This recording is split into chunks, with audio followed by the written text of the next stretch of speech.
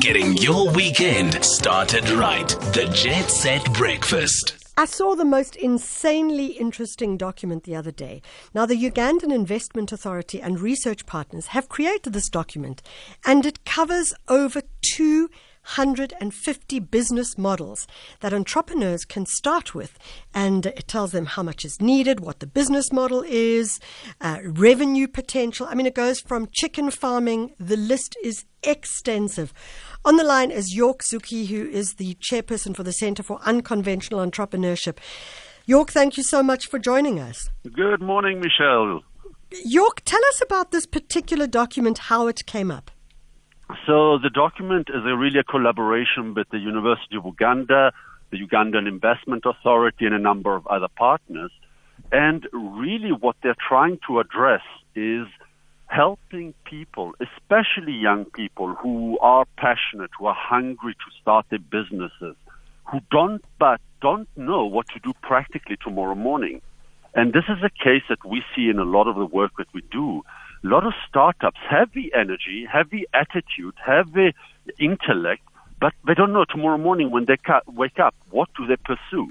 And so this document is really saying, well, here's a menu in this big restaurants or startups. Here's a menu, have a look through it and see if there's a dish that particularly appeals to you. So, York, I mean, I went through it and I wonder if you could perhaps give us an insight into some of the rather quirky businesses that one can start up. But what I loved about it was that you addressed each one individually and focused on how each one has an individual process, an individual business model, not the idea of one size fits all. Well, that's exactly it. So there's everything from watermelon. So, I mean, just to clarify, it's the Ugandan Authority who did this document, not me. But it's the most incredible, whether, as you say, that bricklaying, whether it's chicken farming, whether it's decorative statues, whether it's watermelons, whether it doesn't really matter. And what I loved about it moves away from this attitude we have in society of this rah, motivational speaking, you can achieve anything you want, or like the song you played before I came on, we can have it all. It moves away from the aspiration and it says, okay, that's great, but what can we do practically? And this is what a lot of entrepreneurs are missing, is the practicality of something. But what really shines through in this wonderful document, which is freely available, is that every one of us is different. Exactly to your point, it's not one size fits all. Michelle is different in her experiences and her attitude to York, to somebody else. And so why, instead of learning a career or trying to open yet another shebeen, a restaurant, a coffee shop, whatever you're not, why not find something that tickles you, that somehow just inspires you and makes you want to get out of bed and say, yes, that's actually what I want to try. I mean, I think that this does talk to some of the skills that one needs to rethink going into the world. I mean, there's someone who WhatsApped earlier saying, I am an educator and I need a job. And I've been taught how to be an educator and I need a job. How does one start out? I mean, not all of us are so good at saying, well, I'm going to be an entrepreneur. So how does one start out in this process? It's a beautiful question. So we, as a foundation, for example, we do a lot of free online courses for unemployed young people in over 23 countries. And we've learned that starting isn't a matter of not being able to or not having the experience or intellect. You don't know what step to take. Yeah. So, and it doesn't have to be too complicated. We have these Elon Musk's role models. We have Herman Mashaba role models, which are fantastic, but they come from a different generation and different set of circumstances. And so when you think you're going to start the next Tesla, you're going to be dumbstruck when you step out of bed. So rather start with baby steps. Yeah. And the baby steps are, and I can send you the link. Anybody can do the courses, but my point here is they're not difficult. They're about, okay, let's ask in my street who else is interested in buying cabbage. Should I start growing cabbage in my garden? okay, there seems to be an interest there. And then you reverse engineer it. But the best school of business is starting a business. Nobody in the world can teach about business like your potential clients can. And this is where this document is so wonderful, and it's a reminder to all of us. If you want to start a business, there is no school you can go to that will teach you everything.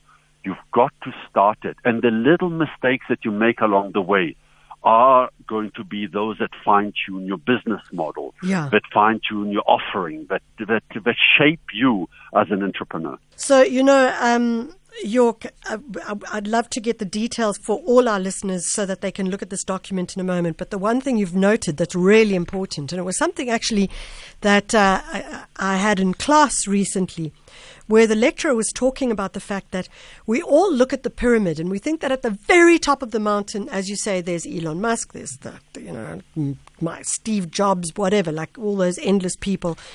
But actually, that's not where we should be looking. We should be looking at the middle of the pyramid or the middle of the mountain, where it is the first step to get to. And there's lots of people who are there.